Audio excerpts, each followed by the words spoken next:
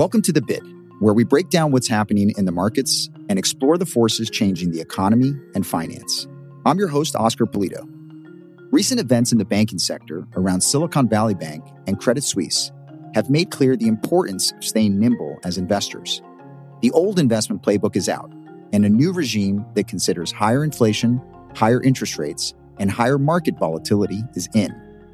Here to explain what investors can expect in the second quarter, I'm pleased to welcome Wei Li, Global Chief Investment Strategist for BlackRock. Wei, welcome to The Bid. Thank you so much, Oscar, for having me. I'm very excited to be here.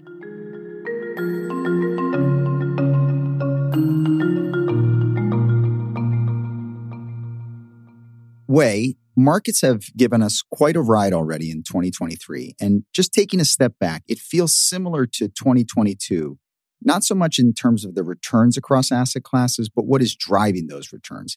Last year, we talked a lot about macro drivers of the market. So things like the Fed, interest rates, inflation, that seemed to have a big impact.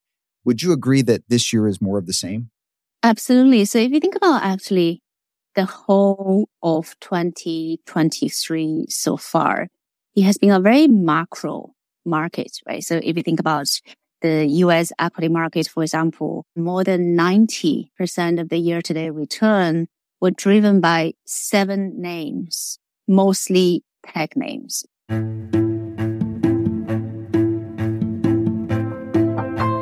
So we're talking about the market being a very macro-driven and duration-driven type of market so far this year, which is, I think, intuitive in that what we have seen is significant rate moves translating into parts of the equity market that are duration sensitive, reacting and overreacting. But our expectation is that the focus of markets would shift from the broad-brushed prevalent market narrative being rates and duration and top-down to back to fundamentals, back to basic, and back to earnings. And on that basis, if you think about the trends that we expected coming into this year, so specifically I'm talking about earnings would come under pressure and margins would compress, they are actually playing out.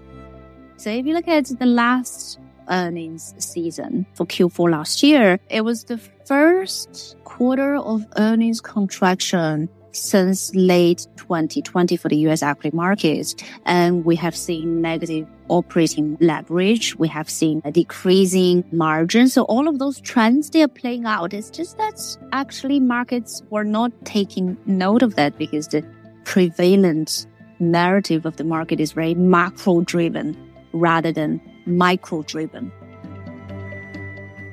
But it is my expectation that focus will shift to earnings and micro and fundamentals and basics over time as we look at the rest of 2023, because over a longer period, indeed, it is the earnings that very much determine how equities would perform. So just to put the year-to-date markets into context and frame that in a very macro perspective, but I do think that earnings will matter more and more as we navigate the rest of the year.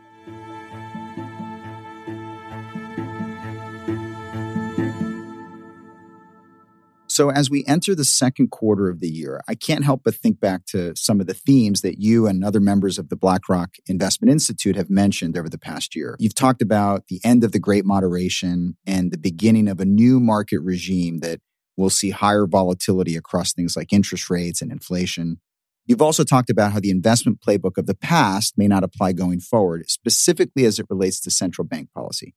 So take us through how your thinking has changed on some of these fronts. That's a great question, Oscar. It's a great question because it's important to take stock right now in the second quarter of the year. So as we entered 2023, the overall framing that we had is that this year is likely going to be, on aggregate, a better year for risk assets in comparison with 2022, where we had bear markets in equity and bonds. And the reason for why we had that view and we continue to have that view is because we think that inflation is falling, but parts of it will stay persistent.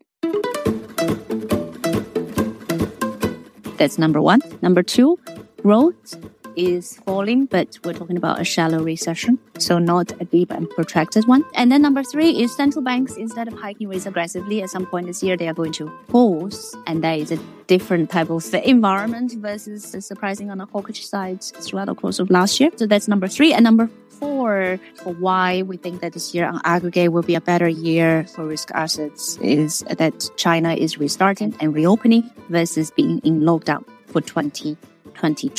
So sitting at the beginning of Q2 and revisit all this framing that we had at the beginning of the year, what has changed? Did any of this change? Let's go through them one by one.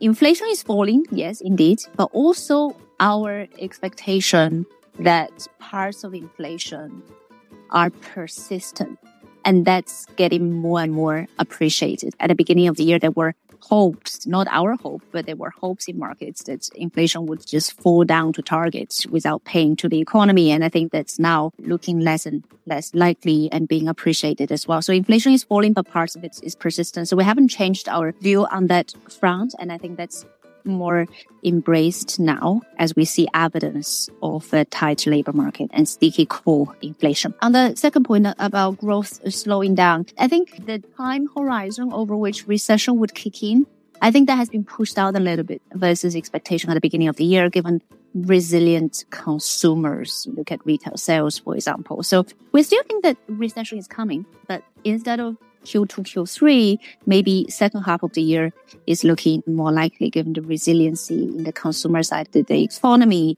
I would say, though, the banking turmoil may represent a downside risk that would take time for us to fully understand the magnitude of this banking shock related credit crunch. But I would say recession call is still in place, but maybe pushed out a little bit more versus expectation at the beginning of the year.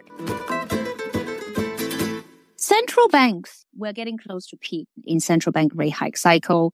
That we have not changed. But markets are hoping that central banks would come to the rescue of the economy, with markets currently pricing 2 rate cuts into the end of the year and 2-3 rate cuts heading into next year. That we don't think would happen. So we're still leaning against market hopes for rate cuts this year. And that's why we have been modestly underweight parts of the equity markets, because markets are hoping for the old recession playbook and central banks cutting rates. I just don't think that would happen for this year, precisely because of the inflation dynamics. So that's point number 3. China restart for this year would have a 6 handle. And that was our view at the beginning of the year. I think consensus is moving closer to that now. And the momentum for China restarting is being more appreciated. So we haven't changed the view, but I think it's becoming more and more of the consensus. But what I would say didn't quite appreciate is how strongly sentiment wanted to embrace the rebound. So if you think about the strong momentum coming into 2023, our assessment is that it was really a fear of missing out rally here from clients and investors across the world, that last year was really hard for portfolios because equities were down and bonds were down. So it would be very costly to actually also, after experiencing last year, to miss out on the rebound, which is why some are positioning for the rebound whilst recognizing that things could get worse before it gets better. And we could be heading into a recession before we come out of it. And yet some are already positioning for that rebound. And I think that fear of missing out is that sentiment boost to market. And it's always hard to quantify things like that. But I think that's the missing piece so far this year as I revisit what transpired in the first quarter. Wei, you touched on 2022 and how tough a year it was for both stock and bond investors, but also you shared the view that 2023 would be better.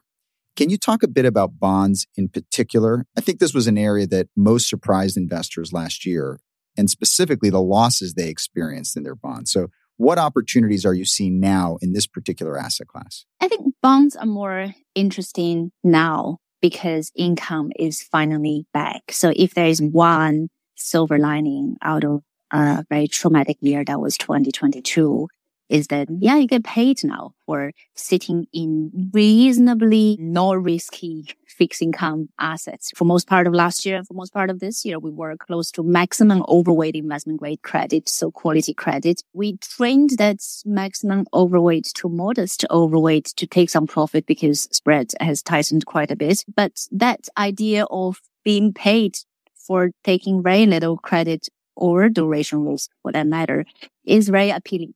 So I like bonds on aggregate, but specifically front end of the curve, very front end, I'm talking about T-bill in the US Treasury market, as well as still a relative preference for quality credit over high yield credit, given our view that we are still heading into recession and default currently tracking at a low single digit could go up a little bit, and that could impact high yield a bit more than investment grade. I would say last thing about investing in bonds, we currently also have a relative preference for emerging markets that over on aggregate developed market bonds, because emerging market central banks, they were ahead of the curve in hiking rates coming out of the pandemic to the extent that they now have a bit of a buffer. The number of emerging market central banks that are hiking rate is decreasing.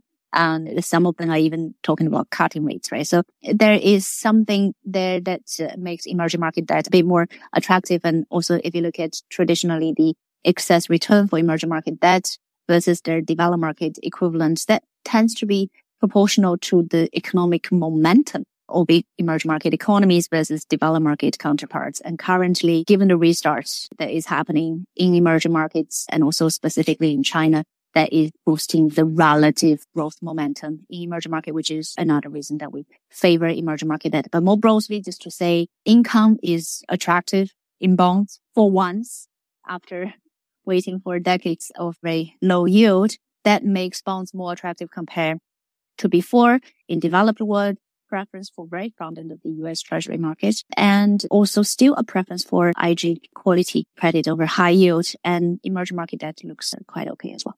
Okay, got it. So it sounds like there are definitely opportunities in the bond market. You mentioned the shorter end of the government bond market. You talked about investment grade. You mentioned emerging markets.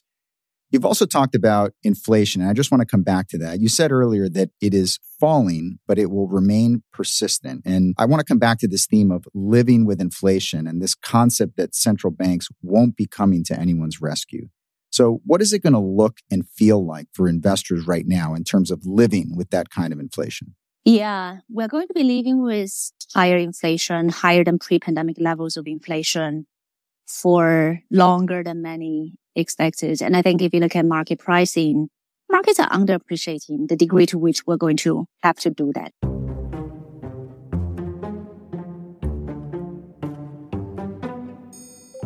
Like if you look at 10-year break-even, at some point it was just above 2.1%. In our view, in the US, 3 is the new 2 in terms of where inflation would settle. So part of the new investment playbook is being more dynamic, is being more frequently assessing your investment views. So when market dislocation like that presents itself, we leaned into it and we added to our inflation-linked bond preference even more. So now actually looking at the market pricing, 10-year break-even is now comfortably above 2.3. So we have what we view as a target level as we think about where things should settle. And if market dislocation present opportunities, we take advantage of that. That's point number 1. Point number 2, you are absolutely right, Oscar. We're in an environment where there are structural forces. That means inflation is going to settle at a higher level than what we got used to previously. And that is considering some of the cyclical forces driving inflation down, right? So we're talking about goods deflation, like a goods service rotation coming out of the pandemic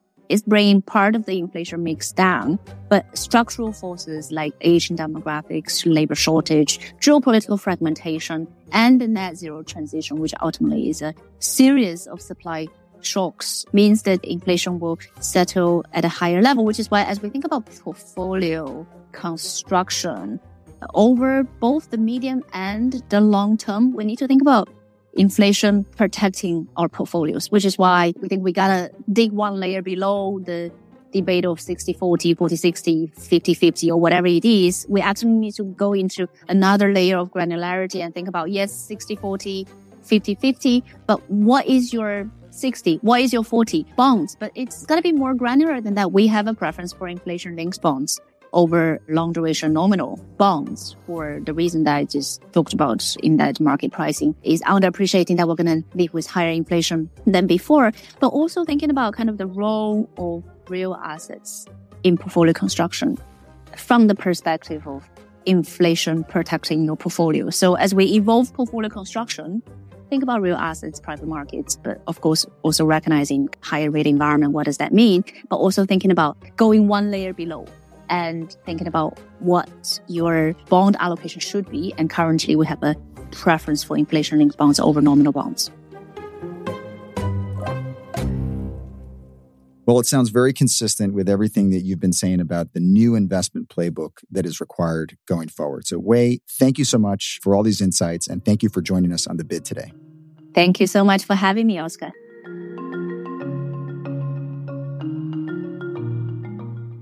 Thanks for listening to this episode of The Bid. Next time on The Bid, Cristiano Amon, the CEO of Qualcomm, joins me to talk about the digital transformation that is underway and how it will transform industries across the board. If you've enjoyed this episode, why not share it with a friend and subscribe to The Bid wherever you get your podcast.